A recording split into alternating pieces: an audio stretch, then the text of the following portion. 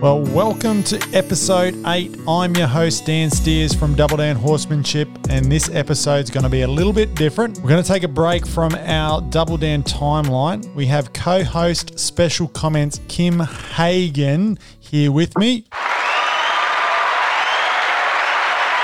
It's about bloody time you got that button sorted. How are you, mate? I'm good. How you going? I've got technical. Oh, that's sensational. Maybe just once more, just to make me feel really special. All right. Settle down in the back row. Yeah, I was actually like, as I was doing that intro, I was like, press the right button. I'm like, I'm pretty sure it's yellow. What are the wrong buttons doing? All those other buttons, we've done the sounds before. Exactly. We don't need to go through. No, I was just wondering if you pre-recorded, if you're worried about other things coming on. I've got one therapy sessions. I've got one pre-recorded new one that I've learnt how to install, so you'll just have to wait for that one. If I'm Special Comments, you're high tech. High tech, there we go. Well, anyway, for the listeners, it's going to be a little different. I've got Kim here for the first half. We can't get both Kim and Dan James on the same episode this week. So then the second half, we're going to have James and myself answering some questions from our listeners. So we're going to put that out on our socials, and we're going to get through a few questions. And like I said, it's going to be a little bit of a different episode, but we'll get back to normal. And things are, speaking of normal, are slowly starting to feel back to some normality with the COVID-19 situation. I just finished a Liberty clinic here at home last weekend, and I leave this week for 10 days of clinics on the road. I think I have 3 clinics in the 10 days that I'm gone. What about you? Okay. So how'd the clinics go? Did you find it much different with the rule? Well, we already had one clinic just before the full lockdown, so there was a bit of social distancing stuff and cleanliness that we went through there. So we were already a bit up to speed, but it was really just the food thing was more different than anything, because we cater for the clinics we have here at home. When it comes to serving people, it's a whole different thing. So Pia got up to scratch there, and it was a lot of a little bit more work for her, but got through it really well. Social distancing, it's pretty easy in clinics to do the whole social distancing thing, because once you got your horse, you're not hanging around and touching everybody anyway. You're all sticking to a distance. And so when we sat around, we just spread the chairs around a little further, and really that was about it. I can't think of anything that was too different. We had I guess the 10 number was also enforced, where we didn't have any more than 10 people down there at one time. But I've got a clinic this weekend, and it's 20 people, and we thought probably by this weekend it was going to be a little bit more open, but it's not yet. They called the local authorities, and basically we're running them as 2 separate groups of 10. As long as they stay apart, then they're happy to go with that. So I mean, we're outdoors, and you know what it's like. It's pretty safe. Well, worst case scenario, somebody needs to get married. Yeah, well, you can have 20 there, but if exactly, then you're right. So all you need to have somebody drop to a knee, and problem solved. The other way we could look at this is we just have to have a protest. If you have a protest, or a religious gathering. Religious gatherings are allowed 20. Oh, okay. So you could say that. Yep. Well, see, we for years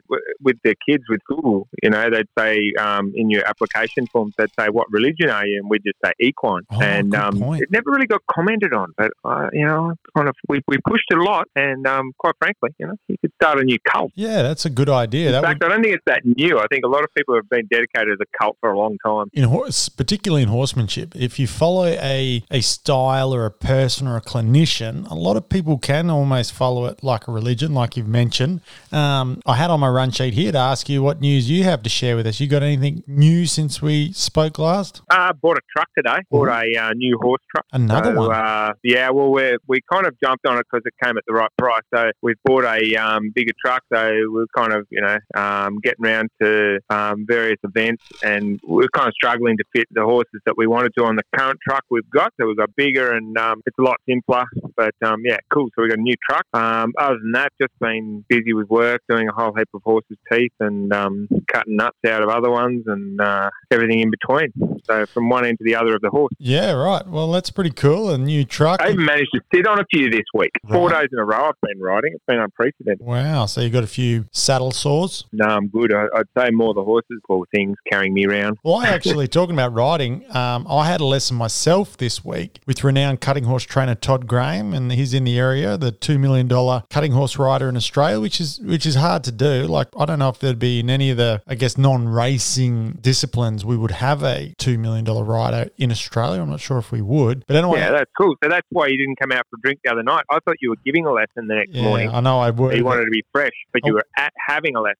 I was having an early morning lesson with Todd, and it was really cool for me, not only learning some new stuff that I'm trying to implement into my own program, but it was also cool, and that's why I added it into the podcast for the listeners is for us, when we go in front of, another horseman or anybody that we're getting tuition from, it's a good little reminder about how participants might feel, riding in front of us or getting taught by us, because I was feeling a little nervous, and you feel out of place a bit, but at the same time it's a bit silly because I know myself, and I'm not talking for Todd, but I'm sure he thinks the same, that they're not sitting there judging you and criticizing you. They're just happy you're there and happy you're sort of wanting some help and you're there giving it a go. So I sort of thought I'd put that out there because people probably don't realize that if you are a clinician, you're still probably out there getting help yourself and learning and trying to improve, and that's what I was doing on Monday.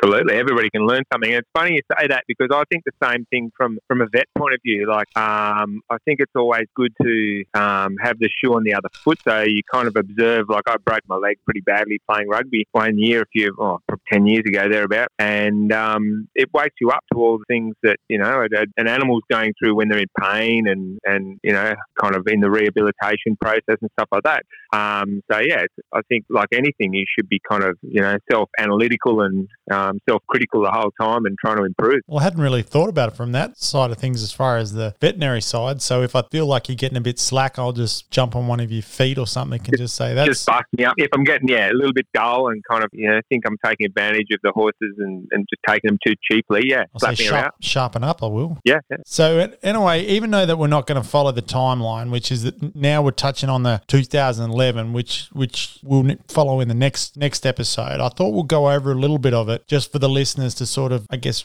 get a head start on what we're going to follow on from. So in 2011, that's where we get our business manager, Daz McDowell, which we spoke about in the last episode, and things get a lot more organised and we probably get a lot more professional as far as the business side of things go. And James starts getting, I guess, geared up for the venture to the States. So even though that he really has only moved there in the last few years, this has been in the planning now for quite some time. If you look at it, it's 9 years ago and he partnered up with TaylorMade, which they featured in last episode when we're talking about the World Equestrian Games and going there working with the yearlings. So from that, actually a partnership grew and they helped us out with, I guess, almost, sponsoring us in a way, bringing Dan over and then he started working for them and the horses got sent there and we had a base to be set up from and they helped us a lot with the business side of things, getting I think they call it LLC over there, which is essentially like an Australian company, all that sort of stuff they did over there in Lexington, Kentucky. So we'll sort of delve into that part of things when we have James up and going. We also performed on Australia's Got Talent, which was a huge thing for us. There's heaps of stories to come out of it, from everything from the preparation to the show itself, to how surreal it felt, to probably not really knowing what it was going to do for us. Like I remember I was down in Tasmania actually doing a horse show down there when it was aired, and I had some horses down there doing an expo, and when it aired I thought, that's really cool, and you could literally see the followers going up on our Facebook page by the thousands. Like it just was wow. It was ridiculous. Like you check every few minutes and it was just another 1,000 or more. And people obviously... Where'd you end up at? Well, I can't remember it at the end of that. It was tens of thousands from, I don't know what we're at the time, and I should have probably looked at it a bit harder. But then that clip itself's been viewed, like there's one on YouTube, it's been viewed over 10 million times or more. So it's still getting played a lot. And they've even played it in other Got Talent syndicates. In, I think the America's Got Talent showed it, the Britain's Got Talent showed it, and it's sort of gone around the world, which is really cool, which we didn't expect, obviously. We just wanted to give it a go. And when we have Dan on the line and we get into the next episode, we'll go through that because that's probably going to take up a big chunk. We also start working on our education program a lot more. So, we talked about the last episode, Kim, that we had the one DVD and we tried to jam everything in and that didn't really work. So then we started to go, all right, and Dan and I sat down and started writing out a lot of our program and working on things, and even, probably to give the listeners a bit of a behind the scenes on this. Some of the stuff we didn't necessarily agree on either. So, So even though that we're teaching the same stuff, we sort of still got our different approaches and what one might think's more important than the other. So even that, I think's a real credit to Dan and I, not trying to toot our own horns, but for us to work on that and start to be a little bit more mature, I guess, and think that, we have these discussions on the order of what we teach and what we teach. And you have to be, I guess, a united front. It's a bit like parenting when you go to these clinics. You can't have one person saying, oh, no, this is how it's done, and while the other person's behind their back saying, no, do it in this order. And but you're normally the one behind the back going, do it in this order. Yeah, right. And Pia's going, Dan. Well, certainly with the podcast, she's trying to put the chain on me a little bit. She's it's an outrage. We will not be stopped. Well, I said the last episode, I'm like, don't worry, last episode's pretty clean. And they start getting a whole lot cleaner, really. There's a couple of stories that will come out of it. Going on from that training program, Equitana Sydney was the first time. They only had 2 shows, Equitana and Sydney, but the first one, it was a big one for us. You were at your debauched low in 2010, were you? Well, maybe that's youthfulness. We start maturing up. I got married, remember, at the end of 2010. I was going to say, the irony of it is that's when you got married and you started becoming a bit more bloody sensible. Yeah, conformed, yeah. Yeah. So then the Sydney, there's a couple of stories, and it was actually, you're right, because it wasn't me. Sydney, I was behaving myself, but Dan James and a few of the others that were accompanying him, his entourage, got a little loose at Sydney Equitana. And even to the point that we've got one of those, we're sponsored by John Deere. We've got one of those John Deere Gators, which had a double Dan number plate, so you couldn't even hide. They've driven that out on the road and parked in front of, I think it's the Hyatt Hotel there or something like that. The Novotel. I think it's the Novotel. And they've parked it in there to walk into the bar. It's parked at the front. And like most of the Equitana staff are actually staying at that hotel. Yeah. And this thing's not even supposed to be on the street. There it is, parked with the double down number plate. So that story will come out with the Sydney Equitana. From there, we finished that event. The girls took the horses home, and Dan and I took the midnight flight across to New Zealand. And when they took and then they were there for a couple of days, and then they flew to New Zealand. One of the funny things about that, and I've only just remembered this, I haven't written it down, but we actually couldn't find the keys for the truck. And so we're trying to get these girls out of Sydney on Sunday night after a big show, huge show. For us, it gets bigger and bigger each Equitana. And we've had a huge show, and then you think you're going to load up and go, and we can't find the keys for the truck. That's because you bloody played up like rusty lawnmowers. Well, I didn't, and I was to blame. I put the keys in a safe spot that I could not remember. And eventually, through just heaps and heaps and heaps of searching, we found them. Do you know where they were, Kim? They were in a safe. Just think of safe spots that they could be, because it wasn't like misplaced. In your undie drawer. No, well, I was on the road. Where am I going to have an undie drawer? Mate, you're a spoiled bastard. You got all sorts of stuff in that truck. No, this is not the new truck, mate. This was the old truck. But anyway, old banger. Yeah. It was in the whip bag. The stock whips have a really nice padded bag because they are valuable and we take care of them. And in the shows, so I've put them in one of there's a little pouch where you'd put like your crackers and a spare fall and things like that. It's not very big. I've put them in there because that will be safe, because we always look after our whips. So if you know where your whips are, you know where your keys are, unless you forget that you've put them in there. So that was even a side note. I'll have to try to remember that to talk about that when we have James on for the episode number 9. And we're getting into it. Episode 9. Can you believe it? It only seems like yesterday that we launched episode 1. So going over to New Zealand, which I mentioned we did that night, the reason Dan and I got the jump on it, so we obviously go over Sunday night, we land, it's now Monday morning. We had to find horses to perform with for that coming Saturday night.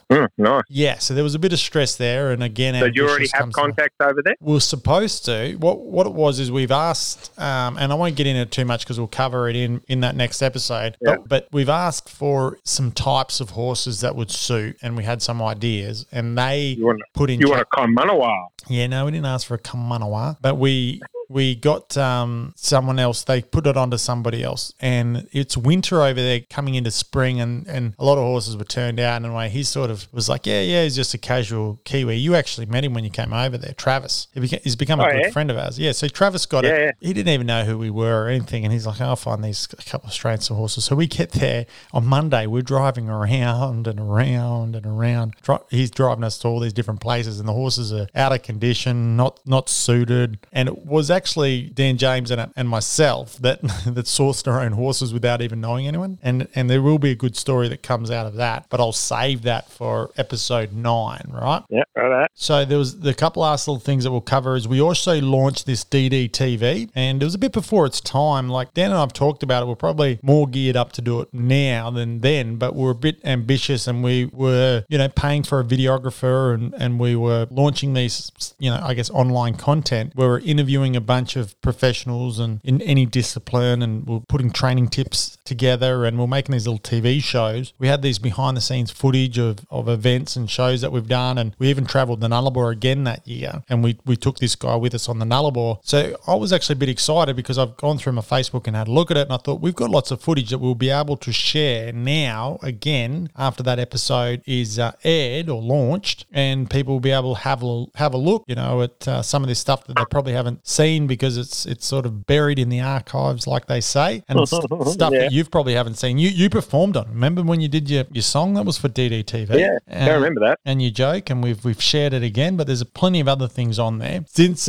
James isn't joining us, and he was supposed to bring us the conversation starters, I thought, so did you come up with something? Well, it's a segment that's brought to you by Ash Barnett. I'm not coming up with these. If you think I'm the one coming up with them, I'm getting sent them from one of our loyal listeners. So this sort of follows on from the... I hope it's better than the arms and legs one. Well, it's very similar. I was just going to say it's following on from that. Uh-oh. Right? Because I got to say, I was disappointed with that. Well, it's just a conversation study. You don't have to... It's just... It got you talking though, didn't it? Yeah, I'm telling you. This needs to up its game. Barnett's on bloody hot seat here. Rightio. Okay. Well, this one's from her. If your little finger could grow back as anything, what would it be? And no matter how many times you cut it off, it always comes back. And you can't... And whatever you put on there, you can't trade it for money. So you can't say, oh, well, I'll just make it a gold bar and then I'd cut it off and cash it in. So I've written it down, but I haven't put really any thought into it because I think it's a good conversation starter for you and I to carry on with. So what do you think about that? Yeah, that's well, I suppose it depends on your kind of, well, obviously depends on your aspect of looking at it. Like if you were, a survivalist, it'd be like a little water bottle or perhaps a coconut, so that you were forever. Yeah, you got a coconut little finger, so then you've always got, a bit of feed and a bit of drink. Oh, but it's going to get in the way. Clumsy. It's. I was thinking like a bottle opener, maybe. I was thinking like maybe a bottle opener. You've already got a ring on your other finger which opens bottles, so that's problem solved. Yeah, you're right. It does that, but that's what I was thinking. I'm like, that's handy. You'd have a bottle opener there, and you'd be like, I don't know why I've got this bottle opener because I already open bottles with my bloody finger, my ring finger. Or a pencil or a pen or something. I don't know. It's a good one, isn't it? What? It isn't bad. Maybe missing truck key. Yeah, or like an all-out What about a universal remote? Universal. Yeah. Ooh, now you're talking. The bopper of all boppers. Yeah, you just get on there, you turn on any TV that you're at, change the channel, just point that finger at it and click away. Battery goes flat, you just snap the finger off and up grows another one. Happy day. Or it could be like the latest iPhone, and when the iPhone like gets changed, you have to cut that finger off so it updates. I'm doing my very best to stay clean with it too. I want you to appreciate that. I hadn't even gone there. You were shocking, Kim. Now I want to hear what the R-rated one. Oh, I don't know. I've already figured it out. All right. So lock one in. I'm gonna lock in universal remote. Yeah. See, the other thing I was thinking is see, that's pretty cool, but I'm still stuck on the potential survival thing, and I'm thinking a potato. To see if a potato, that's the most versatile feed. If somebody ever said to me, you can only have one feed for the rest of your life, like one type of food, what would it be? Potato's the out-and-out winner because you can fry it, you can mash it, you can have it as thin chips, you can hash brown, too many options, roasted. It's the winner. Well, Sophie loves potato, who's worked for us now for nearly the whole time, 8 or 9 years. And on the same wavelength. She loves a potato, but the funny thing is she doesn't like mashed potato. And she will have 3 different sides. It's definitely the low of the low. She'll have 3 different sides for a meal. She would have like a chips, let's say a hash brown, and a potato scallop. She would have those 3 as a meal, but she doesn't like the mashed potato. But yet, if you go to KFC, she'll hit up the gravy. No. Yeah, that one, she loves that. That is the pestilence of all of those meal deals. I'm pretty sure it's powdered too. I reckon that mash is powdered. It's just rubbish. They go, oh, look, we'll give you this great big family pack and it's got 1,000 bits of chicken, a few pop chicken bits, some chips, and we're going to throw this dirty bread roll with a dirty bloody mashed potato with gravy that every time, in our family at least, that's the thing that gets chucked in the bin. Yeah, it can sit in the fridge for days afterwards, just a waste of space. Mashed potatoes, I was going to say, are rib toast. It is the love potato. And unless you've got a really good goulash and some damn good kind of sausages to bang over it, you have no go with mashed potato with me either. Hasselback potatoes are the best. Have you ever had a Hasselback potato? No, I don't even know what that is. I'll make them for you one day. You look it up. They're bloody good. Oh, I look forward to it. All right, mate. Well, we'll press on because last week I introduced my brother to the podcast. Yeah. We're going to get him back online. I gave him the challenge to come up with a new segment, right? I don't know what it is, but if it stinks, we're going to have to send him back to the drawing board and say, hey, sharpen it up because it could be a bit of a dud, you know. I got faith. I got total faith. I reckon this is going to be a winner. All right. Well, let me see if I can get him on the line, all right? That's It's going to be technical because we're going to have 2 phone calls. I've never done that before on the podcast. So let's go. All right, Kim, we've got my brother on hold. I've got a little intro song for his segment. You ready? Ready. Craig's World. Craig's World. Craig's World. Craig's World. Craig, are you there? Yeah, that's unreal. Yes, I'm here. You like that? Gold. Yeah, that's fantastic. Thank you. I'm getting way more technical. Not only did I create that, I put it into the machine and you've got your own button. Mate, you could sung it yourself. I could have done it live, I know, but I thought the button was more reliable. Yeah, for sure. I was just hoping you could turn it up a little bit more next time. Did that blare through your phone, did it? Yeah, I didn't quite hear it with the distortion on my phone. I didn't quite hear it really that cool. And the other thing I've got to say is I'm a little bit jilted that I haven't got intro music when I come on the show. You're the co-host. You don't have intro music. I don't have intro music. The whole but you're the host. I want you to work on it, and I want a piece next week. That's your homework. Do you think you're a special guest? You have your name written in the description on Spotify. Yeah, I've got my brother here to back me up. Cool. Yep, and You're feeling a little jilted. And I gave you an applause today. Yeah, well, that took 8 episodes. I had to press the button myself. So at least you've got it. So Craig, tell us, what's the segment? Okay. So, rumour has it that Kim is a bit of a trivia buff. Head-to-head, if Daniel and Kim go against each other in a trivia competition, that probably Kim's going to come out on top. Is that fair? Not probably, This definitely. is not fair. This is just a recipe for disaster. All I can do is fail. The minimum I can do is meet expectations. This is not good. Anyway, yeah, and mate, wonderful. This is definitely set up for you to fail. I'm already... Having said that, mate, all the glory if you win. We're setting you up for if you win, it's massive. Now, the idea here is obviously I have knowledge of Daniel from longer than anybody. Yeah. And I'm going to go back into the Daniel archives from stuff that I remember about Daniel that maybe other people don't remember. The game is going to be like a Guess Who type, celebrity head type game where you guys will ask questions that I will answer yes, no. The twist is that the answer to the quiz will be someone that Daniel would probably think of more likely than you, Kim. Yep. Still a famous person that you're both definitely going to know, but someone that Daniel should definitely have the upper hand with. Right. Wow, so we go question for question. Daniel, you need to think about, go back to stuff that maybe I would know about you that maybe Kim wouldn't. Oh, so we're giving hints here as well. Like, Kim, do you like it? Feeling properly set up here. Kim, do you like how he's calling me Daniel as well? I'm getting a lot of Daniels. Yeah, exactly. Well, it's confusing when Kim calls you Steers because my ears, of course, prick up as well when he says Steers. Yeah, fair enough. Sorry about that. So I've got to think, okay, because, and there isn't, I mean, I don't have a huge advantage because Craig and I, we've got 6 years apart. So there's a lot of stuff there I'm not sure, what he's thinking about. But anyway, who's going to start this off? Well, I think it's fair that Kim starts it off. First question. Okay, so is a famous person in the horse industry? No. Excellent. Is the famous person on TV? Has been, yes. Ooh, has been. Has been. So we're implying by that they're no longer on TV regularly, or they're. This isn't my question, by the way. This is your question. No, this is your question. No, it's not. I'm just helping you It with sounds yours. like a question. It sounds like a question. It sounded like that it was. Okay, is the famous person in the entertainment industry? Yes. Oh, that's a given, Kim. Come on. Narrow it down. Is it a musician? You wasted one. Is that your question, Dan? Yes. Daniel, No, not a musician. So how's that a wasted question, Kim? here's a wasted question. You said- because I made you define mine a bit better. And it would have been great if you'd come up with a He's playing tactics here, mate. okay. Yeah. So they've been on TV. They're not a musician. Were or are they the host of a TV show? No. So are they an actor? Yes. Haven't been on TV Have for they a had a while. movie out in the last 7 years? Yes.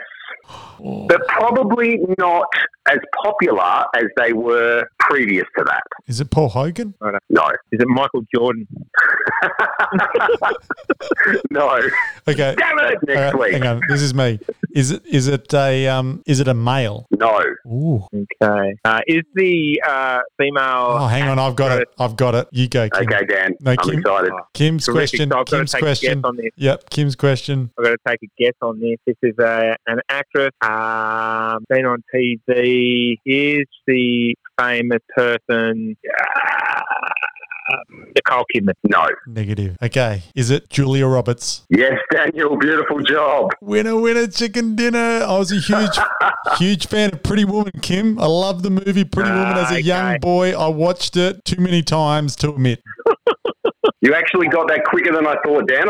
I'm very impressed. Well, when you said the female, I got that. Then it was the 7 years. When you said, hasn't had much, had a movie in the last 7 years, but not as good or as popular. Yeah, I'm looking at a Wikipedia page right now. The last couple of years have been a bit quiet. Yeah, well, she's got all that She doesn't money. need to work. She's rich as hell.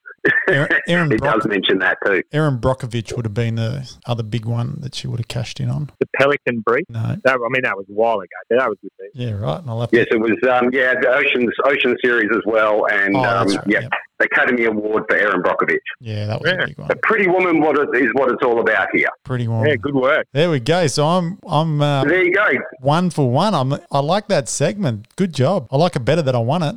So do you get double points if it's like a home and away series? So not the TV show, but like a football game. If you're at home, you're expected to win it, and you only get 1 point per win. But if I got that right, I was 2 points. Well, 2 points if you win. Yep. the I've AFL. only got to get one right every second week, Daniel, and I'll be right up here like a rat up a rafter. Okay. 1-0. 1-0 to me. That's Craig's segment. I'm going to play his song again to close out that segment. Here we go. Yeah, good work. I liked it. Well done. Craig's World. Craig's World. Craig's World. Craig's World.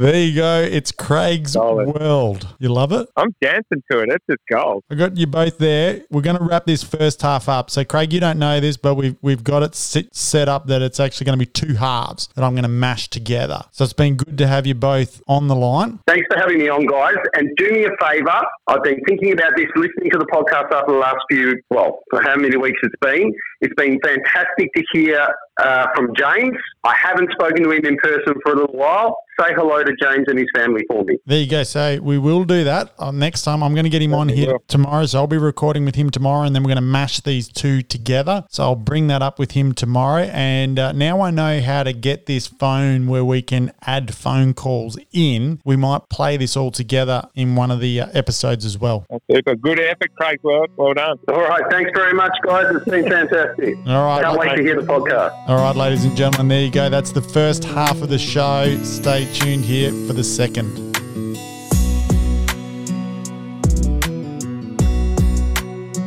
All right, I have Dan James on the line. You there, James? Yeah, mate. How are you? I'm bloody good, bud. It's a little bit unusual. I don't have Kim Hagan in the studio with me, so we've done this episode in 2 halves. I did his one yesterday. Now I've got you here today. How have you been? Mate, I've been good. I was going to say that it's down quiet already without him. I know he chimes in so much, but I'm actually missing him, to be honest. I was going to talk about this later, but since you brought it up, there's also a few reviews on on Apple Podcast, and people have been reviewing, and we really appreciate that. But a lot of the comments have been in support of Kim Hagen. He's certainly the fan favorite. I'm going to read a few of them out for you, okay? Righto. So the first one that I've just taken a few. There's lots of them, but there's just a few here. This one is special comments is the real headliner here, pure gold. That's one. Did he write that himself? Well, I'm wondering if some of them are his, because I'll keep going, right?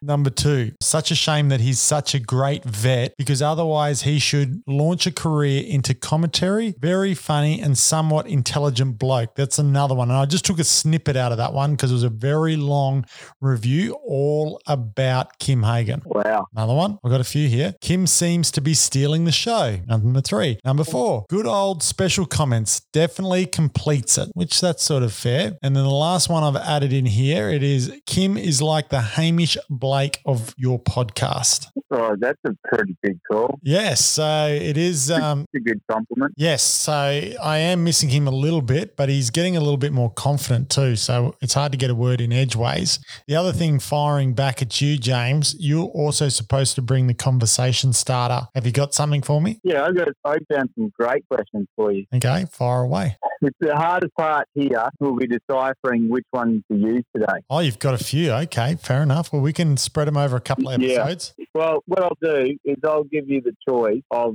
which ones that you want to use today. Okay. All right. So first one, what is one of the most important unwritten rules of your workplace? Oh, unwritten rule. It's probably tidying up after me, to be honest. What's yours? Don't cut any of the Palomino's mane. Don't touch his mane, did you say? Yeah, don't cut. I'll cut Palomino's mane. Well, that's a big one, knowing how big Vegemite's mane is, and that's probably a fair point. I'm trying to think for me, we hog most of our manes over here, so that's not. I know. I always get nervous about Australians coming over. Nah, surely not. Well, you never know. I mean, I remember at Longreach Pastoral College there, I remember that a couple of them nearly clipped John's cutting horse's mane off, and I think there would have been some deaths had that happened. But I think if you're just in that dock horse deal, but I mean, yeah, you'd have to be a bit loose cut old Vegemite mane. But anyway, yeah, absolutely. So for the listeners that don't know, and Vegemite, I mean, he does feature on our social media pretty strongly. He's the Palomino with the longest mane, so it's down to what his front knee, isn't it? Well, they took it out yesterday because of course with COVID and everything, he's not been anywhere, really done anything, and they took it out yesterday and watched it. It's actually there's very few strands, but it's actually on the ground. Really? Unbelievable. So it's like grew. I would say since January to now, it's grown probably 6 to 8 inches. Oh my Lord. Well, there you go. So there's another one. I think another rule, but I don't think it's an unsaid rule at our place here, is picking up manure, like in the arena or in my round yard or anything like that in the yards. I'm just big when we have any interns or any of the staff here. It's like, if you see a horse poo, pick it up straight away. That's one that I drill into them, but at the same time, it's not really an unsaid rule. So I think the tidying up, I just have this expectation if I drop something, it's going to get picked up by someone, and that probably frustrates Pierre a bit, to be honest. Yeah, I could see that. Have you got another one? I got a few. I got a couple of good ones here. I'll let you choose. One of them, if you were transported 400 years into the past with no clothes or anything else, how would you prove that you were from the future? That's one of the questions.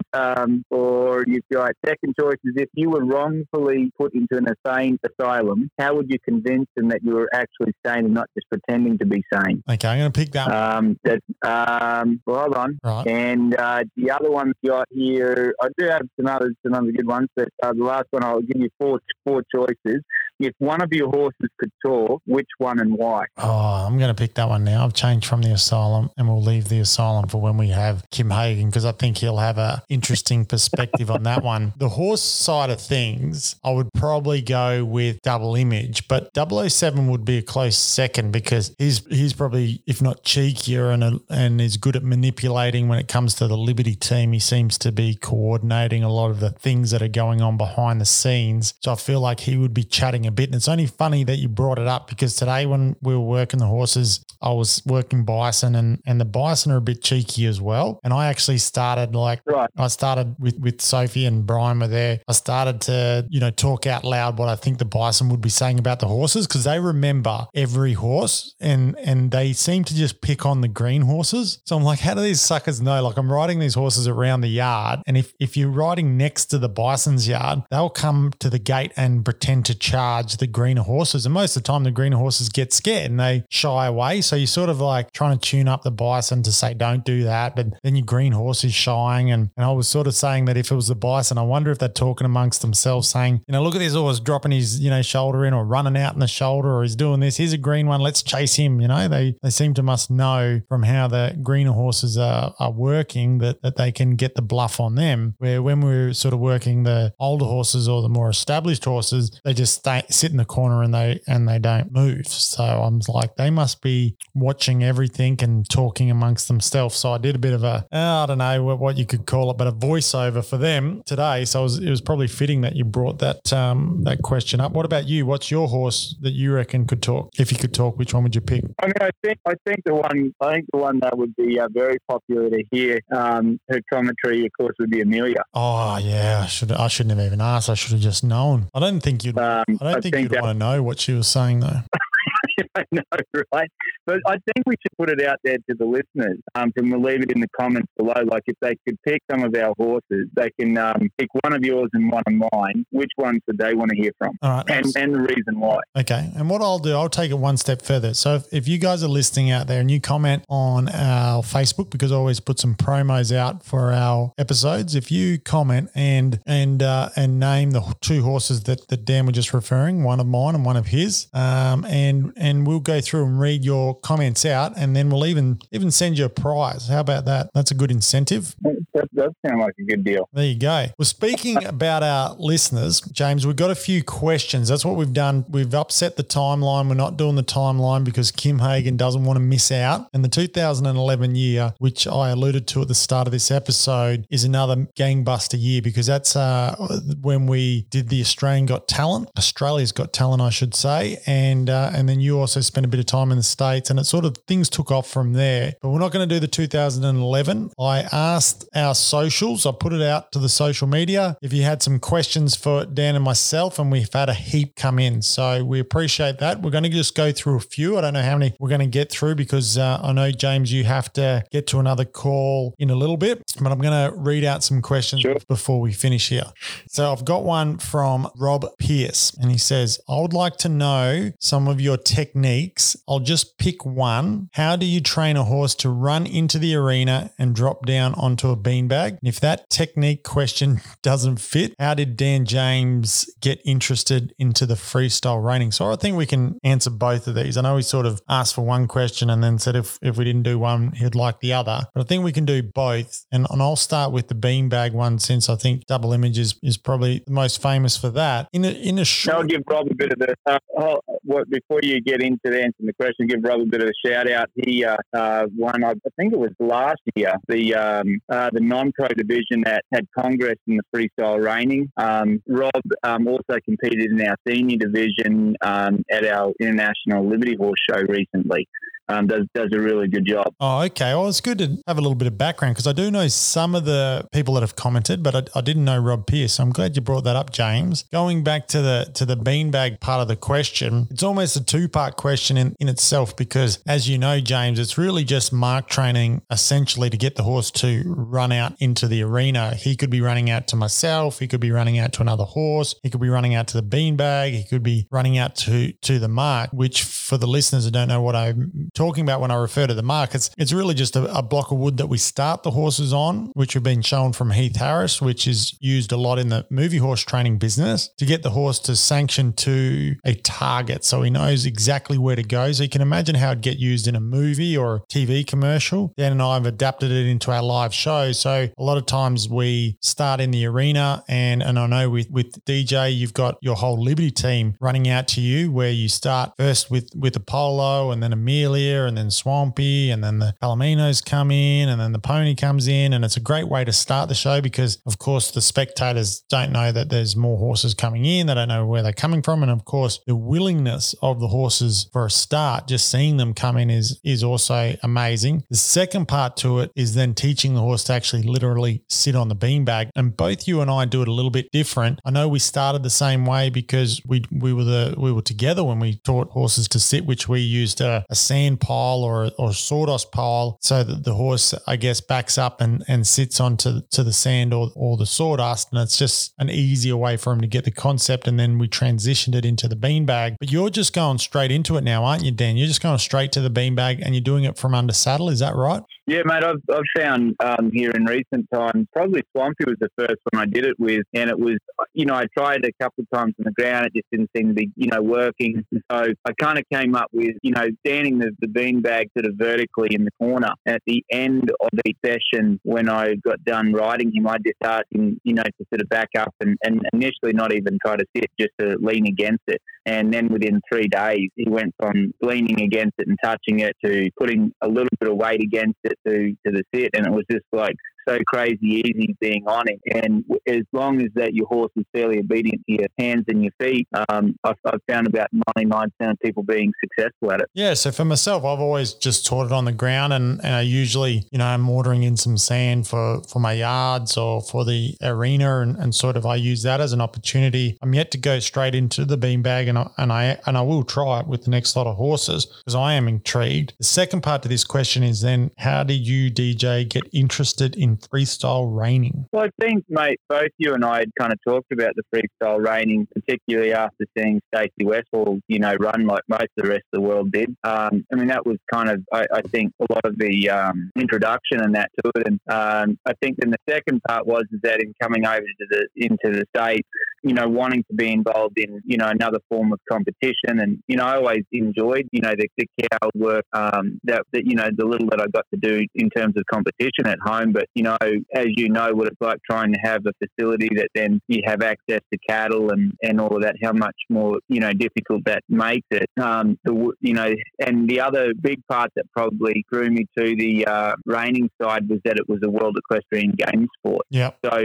probably a combination of those few things, but the freestyle reining seemed to be a real good introductory point to get into it because it allowed us to use some of the other skill sets that we had outside of reining. You give a bit of a head start, absolutely, and knowing that we can add the entertainment. I think it goes back to also entertainment as far as being creative and using your creative side of your acts to think that you can incorporate that into the competition, which always amazed me because both you and I obviously do shows together, and then you do your shows separately in America, and I do my shows separately here in Australia as well. But that's something that I've always been, I guess, super impressed with yourself, James, is that you don't get complacent in your shows or your competition as far as you go, I've got this really good show and it's working really well and I'm just going to keep doing it, basically forever or until I can't do it anymore. You get a really good act and it's going gangbusters, but within 12 months, you've already changed it. You've added more horses or you've changed it completely, and your freestyle's the same. Like, all your freestyles, you might do the same one a couple of times, but not really any more than that. You're changing your costume, you're changing the theme, you're changing a lot when it comes to your freestyle acts. So that side of things to me speaks more about the creative side, which you must really enjoy. Yeah, I definitely enjoy that, that aspect of it. I mean, it's great to see and to hear the reaction of the crowd, like when you get something that they can really relate to or, laugh at or, what that might be. I think I'm always challenged, though, by, yourself and definitely Elizabeth is always, wanting me to kind of step up my game on it. She's been a very big driving force behind, for example, the Game of Thrones one. I was kind of on the fence with that, and of course, she was a big advocate for that one, and it was of course hugely popular. I think that there's, I do enjoy the creativity side of it for sure. But there's definitely, like I said, yourself and Elizabeth and that kind of, put some challenges out there on some stuff to do, on that side of it that keeps you going. Well, thanks for the shout out there. And I'm sure Elizabeth is listening and enjoying that as well. So thank you. The next question will move on. I've got one from Megan Harrison. So you would have met Megan at the World Equestrian Games in 2018. 2018, I guess it was it? Yeah. Yep. So Megan came over from Australia. She's done a few of my clinics over here and she's written in. So thank you, Megan. She's got on here. Okay. So it blows my mind when I see you guys working with your Liberty teams and directing each horses to do something while the others may be doing something different. She would like to know more about how we direct each horse. So I'm guessing this is more in relation to when we're working, obviously, multiple Liberty horses and we've got them maybe going in different directions, or one's laying down, one's circling, or whatever it might be there. The shortest answer I can think of, James, and you chime in here if you can think of anything to add to it, but it does take, it's a bit of two things where we're more whip driven as far as our horses read our whip cues more than they read our body language. So it helps us individually communicate to those horses if we say we're working with two whips and we're directing those whips separately or to individual horses and cueing them. But then it also comes down to their experience as well. Because I always know, James, when I start, a new Liberty team or bring a new horse into the Liberty team, that they're really focused on that whip. And when you may be communicating to another horse, asking it to do something, whether it's rear up, lay down, go a different direction, whatever, that other horse is like really intense and is watching that whip. But then when you look at the other horses in the Liberty team with more experience, that those horses are sort of relaxed and half switched off. I mean, they're aware of what's going on, but they know it's not being directed at them. And slowly over a few sessions, you start seeing the new horse that you've introduced, start to let down and start to figure out, I guess, the pattern a little bit more and know when it is directed at them. And then at the same time, if they do make a mistake, and this is a bit more on the training side for Megan, if a young horse overreacts to it or tries to do something extra is probably the best way to put it, and read another horse's command, is not to really worry about it too much and punish the horse, just to sort of reassure the horse that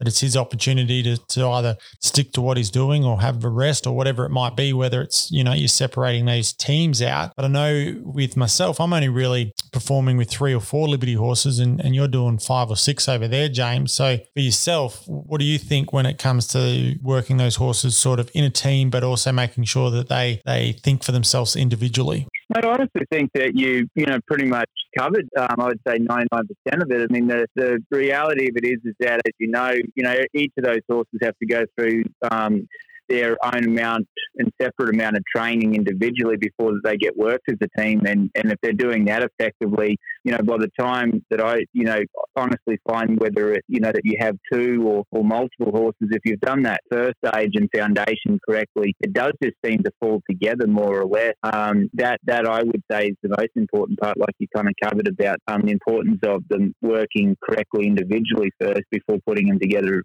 in a team situation. And then it's amazing how quickly, and I think you'd find the same, you mentioned it, is how quickly they learn the pattern. Absolutely. And I didn't probably clarify that, and I'm glad you did, about making sure that they're working confidently individually first, not just sort of having, one horse follow the other. They've all got to be out there thinking for themselves. I'll keep moving on because I know we're pressed for time. I've got Sam Granger, and I think that's how you pronounce your last name, Sam. So hopefully I got that right. She's got a great question here. She said, what do you enjoy most about being where you're at with your horse career? Helping people, training horses, or performing, or starting babies? So that's a few things that we do as far as the clinics, maybe educating outside horses, performing in our shows, or then, of course, starting the youngsters. So I'll let you start with this one, James. I think it's a little bit of all the above. I probably don't start. I know you certainly start a lot of colts and that through your clinics back there. I do probably less of that than the other aspects these days. I mean, as far as, I still really enjoy the freestyle reining, the performances. I enjoy teaching the Liberty clinics in particular. I think any time that when we have the time to work on a project on a new horse of ours, I think that passion is still very much alive and well.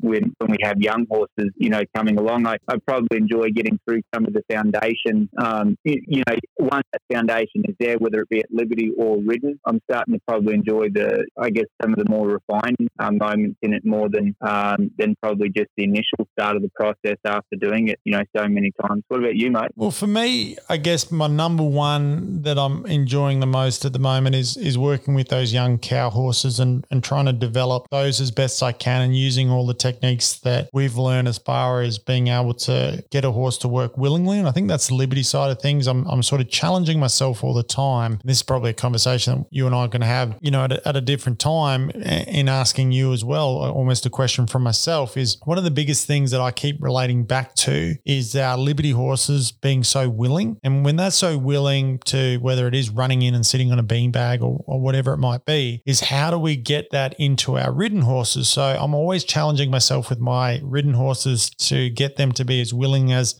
my Liberty horses are on the ground, and then also incorporating that into the cow horse side of things. And I'm not getting the opportunity to compete probably as much. I do a few competitions a year, but I'm really excited about setting them up in the sales and selling them as sort of 2 and 3 year olds, and then seeing them go out with professional trainers or with, the owners, and going out there and competing and seeing how those horses match up against other horses in that same age bracket, whether it be camp drafting or the reining cow horse type sort of competitions that we have here in Australia. So that part is probably number one for me. But then I really do enjoy the clinics. I love the teaching side of things because that challenges me as well. And realistically, as I answer it, I'm probably saying I like a bit of everything like you answered, James, and the fact that it makes our job more interesting to know that we're never doing the same thing for too long. The performance side's really good, but I think if I had one of those, if you and I, or even just myself sort of separately, was performing the same act, 5 or 6 nights a week, like some of these shows do for, 50 weeks of the year, I couldn't cope with that. It would do my head in. I like the fact that,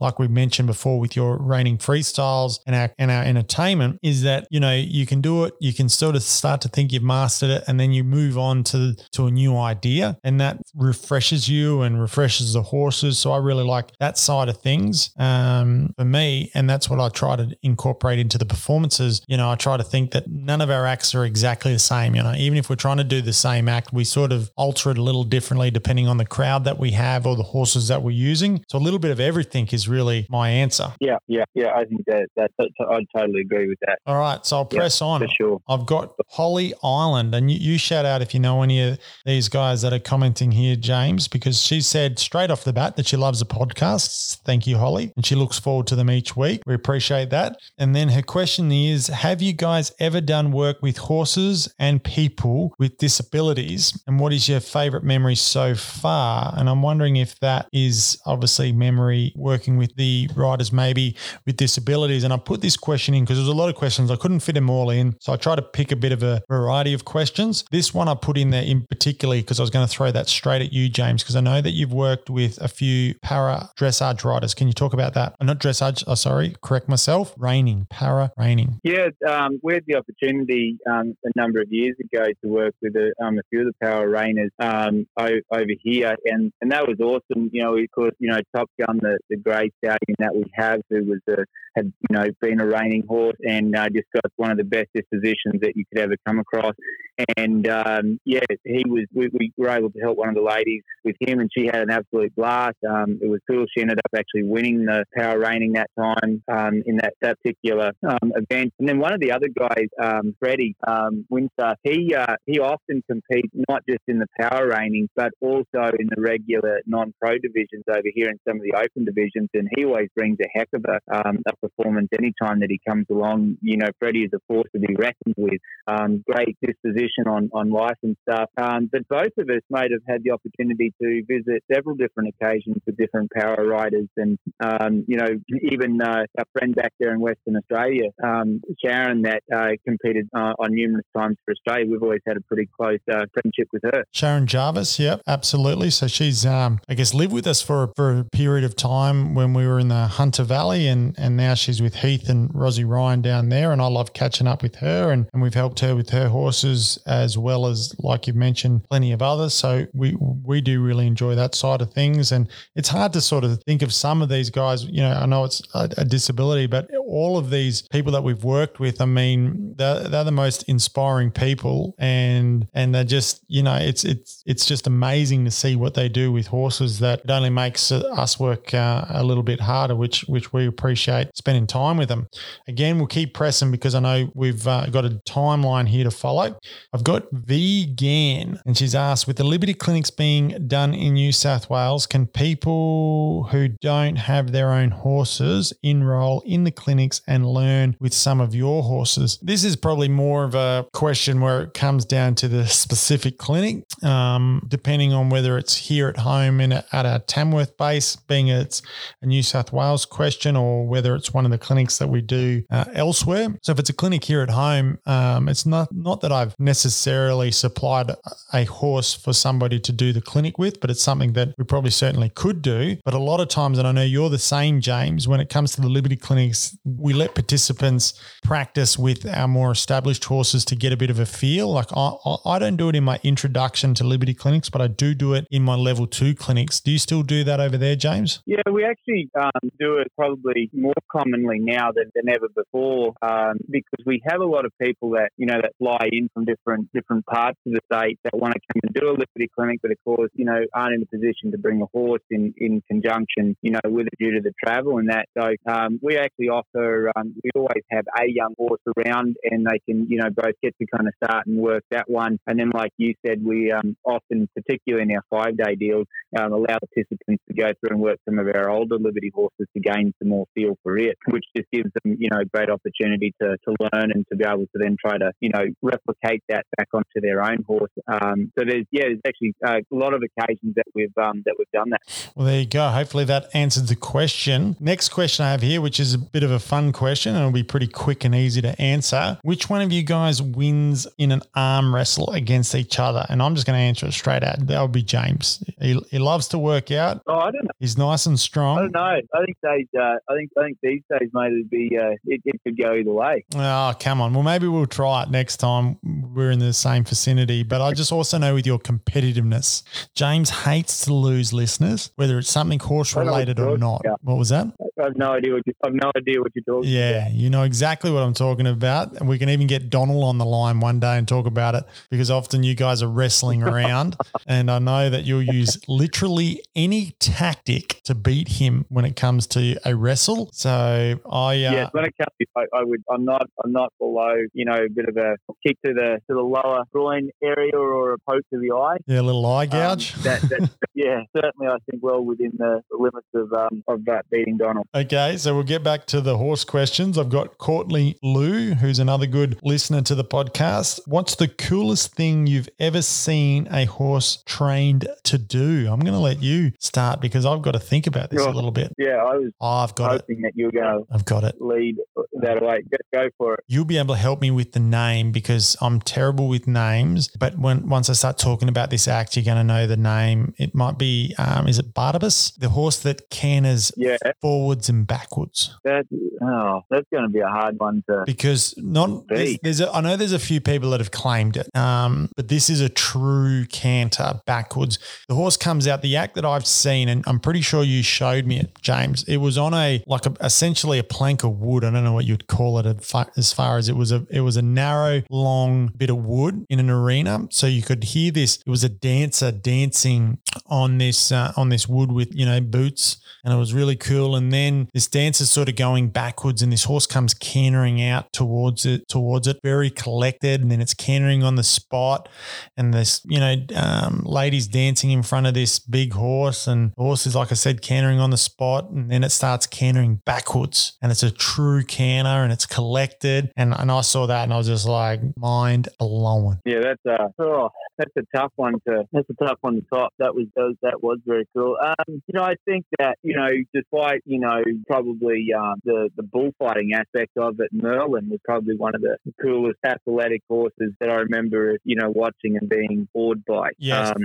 Who of course was the famous bullfighting horse, and whether you love or hate bullfighting, put that part aside, watching that horse as an athlete and being able to read the situation and to throw a dummy move out there. I mean, I thought he was pretty incredible. Yeah, that YouTube video, and it was probably before its time again. I know it's had millions of views, but that was out when basically, YouTube was even half famous and people were looking up things more than 10 years ago. That video clip was out there, and I saw that was probably one of the first YouTube clips I'd ever seen. And I don't know how many people I showed that to, because exactly what you said. I mean, take aside the bullfighting. Let's just forget about that. But when you watch that horse's athleticism, softness, confidence, it's unbelievable. And I remember showing Mark Buttsworth that video, James, and he said you'd have to breed a mare. You got a guy who just breeds quarter horses and stock horses for camp drafting and cutting, and he sees a big Andalusian type horse, and it's a totally different style of horse, a big 16 plus hand horse with a higher head carriage, work a cow in a totally different aspect. And for him to say you would breed a mare for that horse, I was just like, that's how cool he is. Hey, talking about breeding horses, right there, I forgot to tell you at the beginning of the call, we had another foal hit the ground just yesterday, a little bit late in the year, for what we'd obviously really like, but out of a Andalusian bullfighting bloodline mare, that the buck-in mare that we have by Vegemite, and we ended up with a filly foal with a pretty white blaze down. It's either going to be it's going into debate here at farm right now, but either Palomino or almost that champagne type colour. Oh, okay, that would be interesting. But she's a pretty cool looking, big, strong filly. So I'm very excited about that. That's the second one by Vegemite out of that mare. Okay, so I want to see some photos on our social media to have a look at this. I'm intrigued. We'll keep going because, like I said, we do have a bit of a timeline to make sure that we finish this episode within. I've got a question here from Toby. He says, hey team, loving the podcast. Thanks, Toby. It's been a great insight to your careers and having a laugh along the way.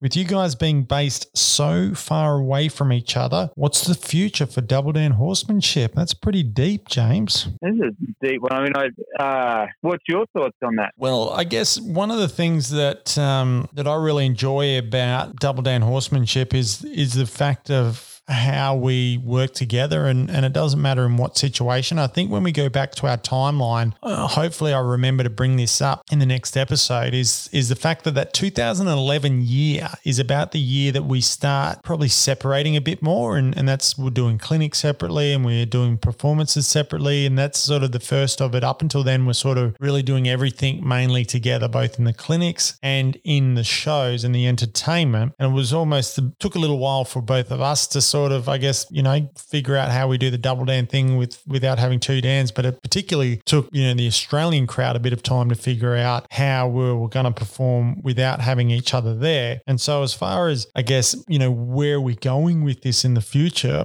we've always just worked together and we evolve and we're both passionate about obviously horses, but then, you're more passionate maybe about the reining than I am about the cow horse and things like that. But everything that we've ever done has always complemented each other, almost like the yin and yang. And so, it's not really answering the question, where is things going? For us it's just that I hope that into that future you'll still see both of us, really strong ties to one another, but obviously being in different continents, that part doesn't change. Yeah, mate, I couldn't agree more. I don't ever see Double Dan changing from, how we've, started and represented ourselves and our brand. I think our brand has, grown not only in terms of, fans and clients and that, but also with our family.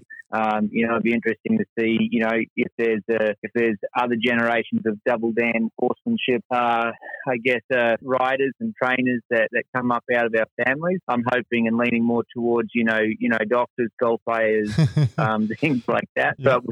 But we'll see where that takes us. But I think that that Double Dan, with the two of us in it makes it probably one of our most unique highlights about the two of us. Not only because it's hard for two horse people to agree on anything, let alone to work alongside like we have over the years, and not only performed but trained together. So I think that uniqueness that we bring to the horse industry will be something that lasts for a long time. Absolutely, and that was just following on from that. For me, I think we're even stronger the fact that we are two individuals, because it's almost like, and I've said this in heaps of interviews, James, that it's like we get to live two lifetimes and we share everything. You know, it's more common now for, you know, horsemen to share their knowledge with each other. I know I'm listening to a lot of other podcasts and, you know, a shout out to the Full Contact. They get a lot of reining cowhorse guys on there, and they get some of these guys that have been in the game for a really long time. And it doesn't matter who they're interviewing, they all seem to bring up that, you know, back when they first started, whether it be, you know, 30 years ago or some of them even more, that the trainers would not share information. They were so worried about other riders having the competitive edge. And it's almost a complete 180 nowadays, where you can share so much information, both, you know, in social media and then also in clinics. But for you and I, that's something that I've always appreciated, is the fact that if we learn something, you know, separately, we can't wait to bring that to the other person and share it with each other. And it's almost like we're getting that double experience, you know, within our lifetime. And that's something that I'll mention a lot when it gets brought up. Yeah, no, that's very true, mate. I think that is a great point to it about, yeah, especially the sharing of knowledge that goes on now from that. I think that we have even seen in the last 10 years. Absolutely. So coming on, this is another question that's going to follow on. So we'll try to get through these last couple as quickly as we can. Do you guys do internships? I'm a trainer looking to expand my knowledge, especially with the Liberty. And this is from Bethany and Turner. And it comes on from sharing information, like Dan just finished with, that, you know, in the last 10 years, information is getting a little easier with Liberty horse training for you and I. You couldn't really go out there and learn it. You know, there was nobody teaching it. You saw people either perform it in a show or you'd watch it on a movie or whatever it might be. But then there wasn't much as far as the education side of things. So both Dan and I do different sort of internship sort of programs, and it's sort of based on the individual, depending on where you are in the world. And I'm sure there's other Liberty horse trainers that have internships, Bethany, that she could probably reach out to. You know, it's just speaking about myself personally, you know, we get a lot via our website, being people emailing us in or through Facebook, telling us a little bit about themselves. I particularly like to have met the person before I probably get into a internship, having somebody live here on the farm for a period of time. You know, the usual one is, you know, a 3-month internship. So if you've done one of our clinics before, it's a great way to get to know them and see that they're going to work in with the team and see that it's all going to work. I know you, James, probably have had more interns than I have. What's your process over there? Yeah, mate, I've really tried to encourage people to go a different route, like as far as the internship part goes, because I've found that, you know, through the internship, there's very few of them that really work out. Now, I can say that we've been really lucky to have had some great experience with internship, but usually people that want to do the internship, they want to come along and learn and ride and to get those, you know, skills. And the reality of it is, and I've said this, you know, several times, and this is why that we've changed our approach, our program. You're better off like saving your money and coming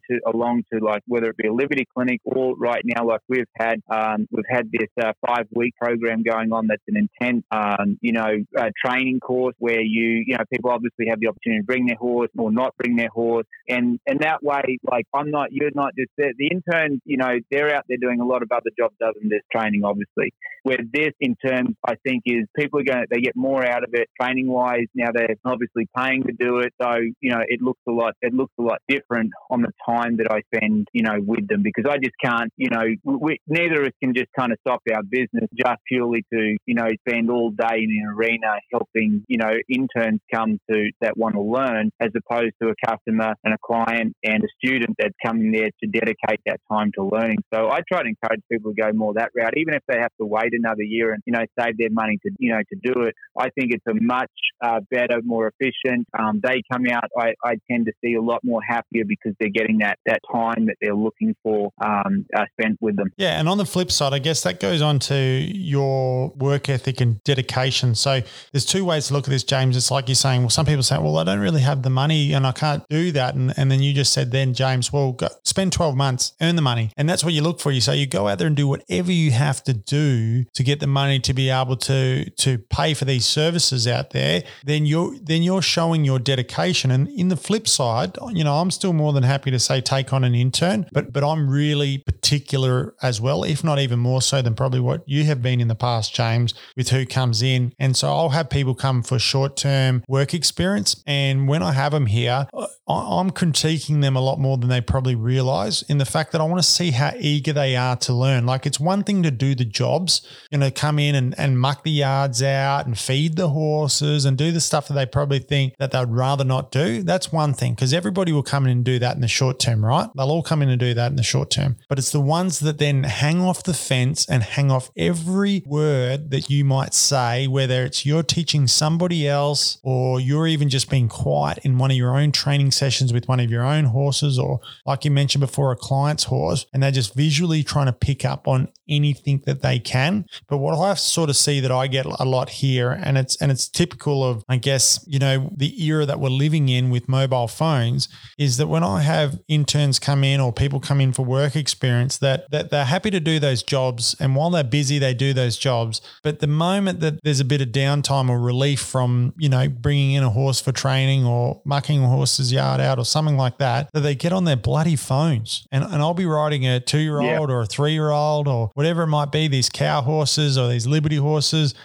And yes, maybe I'm not giving them a blow by blow on how to train a horse, but visually, I'm a visual learner. I pick up a lot from looking. And so I'm thinking, why aren't these guys watching and then asking a question? And I tell all the interns or anyone coming in from work experience, I'm getting on my soapbox because it's something that frustrates me. You and I and every other horse trainer that we've had a conversation with will say the same thing. It's something that's almost a dying art in the horse industry, is having young people come in with that enthusiasm and work ethic that we've seen in the past. Would you agree? Couldn't agree more. All right. Yeah, I know you're going to get off the phone and I'm not going to be long after you, so I'm going to keep you just for a couple more minutes and we'll see if we can smash through this last little bit. We got Sammy here. It's a quick one. Why can't steers get back to the USA? Well, in short, Sammy, there's the visas, and you have to go in and apply for some of these visas that we require to travel. And I guess it's up to the Border Security and the US government to issue them out. And at the moment, they're not issuing me with a visa. So therefore, I can't travel. I would go one step further, Sears, and just put it out there, because especially for American listeners, a lot of people here in the States have no idea how poor the immigration system is. And I've, spoken many different times and said this, openly, is that the left hand doesn't know what the right hand is doing. And just for our American listeners to put this into perspective, if my mum was to come across here and during coming into the country happened to say as the border protection person said, what are you doing here coming in? And if she said, I'm coming to visit my son and my grandchildren and his wife, and she happened to say that she was going to help out with anything from washing the dishes to, taking care of the kids, that is enough for her to be denied entry into the US. So it's not just about, people that are trying to come across here and, deliberately work illegally. It comes down even to a visitor such as a family member and or seers wanting to come across and to come to some of the shows and events that we have been at, such as the World Equestrian Games, Road to the Horse, and be a part of that. And that's how screwed up this immigration system is. Yeah, I'm going to stay really polite to the immigration system, James. I'm going to just try to stay on the nice side so that maybe my next interview goes It's worked really well. Go a little bit nicer. But the short version as well, just to follow on that, it's not like your typical justice system where you're innocent until proven guilty. It's quite the opposite. Everybody's guilty of coming in illegally until they can prove their innocence. So if they don't want to believe the story of why you might be coming over, then there's nothing you can do. There's just nothing. So we better move on. We've got a Mendoza, and I think it's Lee. I'm a young horse trainer from Germany. I would like to hear about your greatest challenges on the way to become a famous horse trainer? What advice do you give, motivate, eager to learn, committed young horse trainers on their way to be successful? That's a really well-written question, and it sort of follows on from almost the internship question, where I started to get, I guess, a little bit in depth into our expectations. And that's really the advice that I give is showing that keenness to learn. Like both James and I have talked about this at length together privately about what we were like when, we were 15, 16, 17, learning from anybody who would spend literally any time with us wanting to teach us anything got to do with a horse. Like just forget about liberty, forget about being famous, forget about any of that. Just learning about the horse and showing that eagerness to learn and then repaying that as best you can. And obviously, one of the ways we talk that James mentioned was financially, but if you can't afford it financially is to go with working and helping those people as much as you can and showing how appreciative you are for that information. It's a different industry than so many other industries where you can go out there and just be expected to be paid and do a job, where it's more of a leisure industry, and it's a really hard industry to not only get into but stay in. Like I try to tell people when we have these conversations with young people, James, and you just chime in if you think you've got anything to add to it or even disagree with. But for me, when I talk to these young people, is I try to say to them, all the guys that I know out there that are successful with horses, and that's any industry, I know how hard they're working. And if you're not willing to work as hard as them, then go and get another job. Get some other job that's going to pay you money that you can enjoy your horses on the side. But if you want to be a full-time horse person in any discipline, you need to be willing to work harder than anybody else, 7 days a week, miss out on maybe your friends' birthdays or whatever it might be, anniversaries, things like that, all the stuff that maybe you don't want to give up. You have to be willing to give that up to be in the industry. Would you agree with that, James? Mate, I would go as far as not only just agreeing with that, but saying that we should do an entire episode of our podcast on this subject. Perfect. I 100% agree, because we're going to wrap this up because we've got a Zoom meeting to get onto, and I appreciate you coming on. I know that this episode was really hard to coordinate between yourself, Kim Hagan, and then I'm also heading away on the road and thought it'd probably be a little bit too difficult to try to get us all together while I was away. I'm away for 10 days, so the podcast is going to take a small break. I'm going to get this episode out, and then we might be a little bit behind on getting our episode 9. Can you believe, James, that we're about to roll into 9 episodes? Well, I actually can't. I mean, you've done an amazing job. I credit you for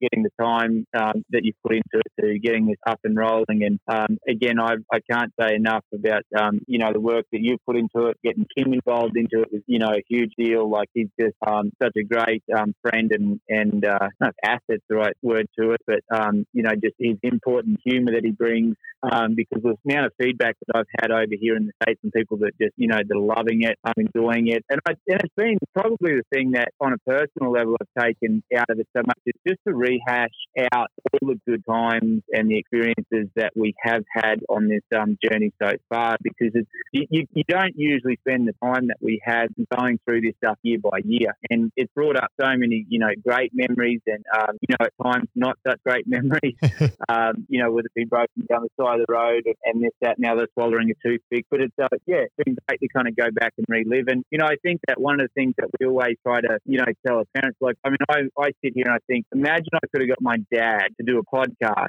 on his on his life, or like on any of our parents' lives, the stories. And I think one day, what a great resource it will be for our kids. One day, after they've got past the point of like Dad's boring, to go back and to re-listen to some of these podcasts. Absolutely. I would agree with you 100%. I've enjoyed myself just doing the research for the episodes and reliving it. And then when I'm editing them, re-listening to it, I get a little bit emotional about it, whether it's a bit of excitement or whatever it might be, as I remember the stories that we're telling on the podcast. And just going back and reiterating, podcasts with parents, I would have just loved to have had your dad on a podcast. George, for the listeners, just is a character like you wouldn't believe. I mean, he should be on the Weet-Bix cover or Vegemite TV commercial, because he's more Australian than anybody I probably know. And the sense of humor that your dad had, I mean, he he was certainly funnier than you are, James. Oh, mate, there's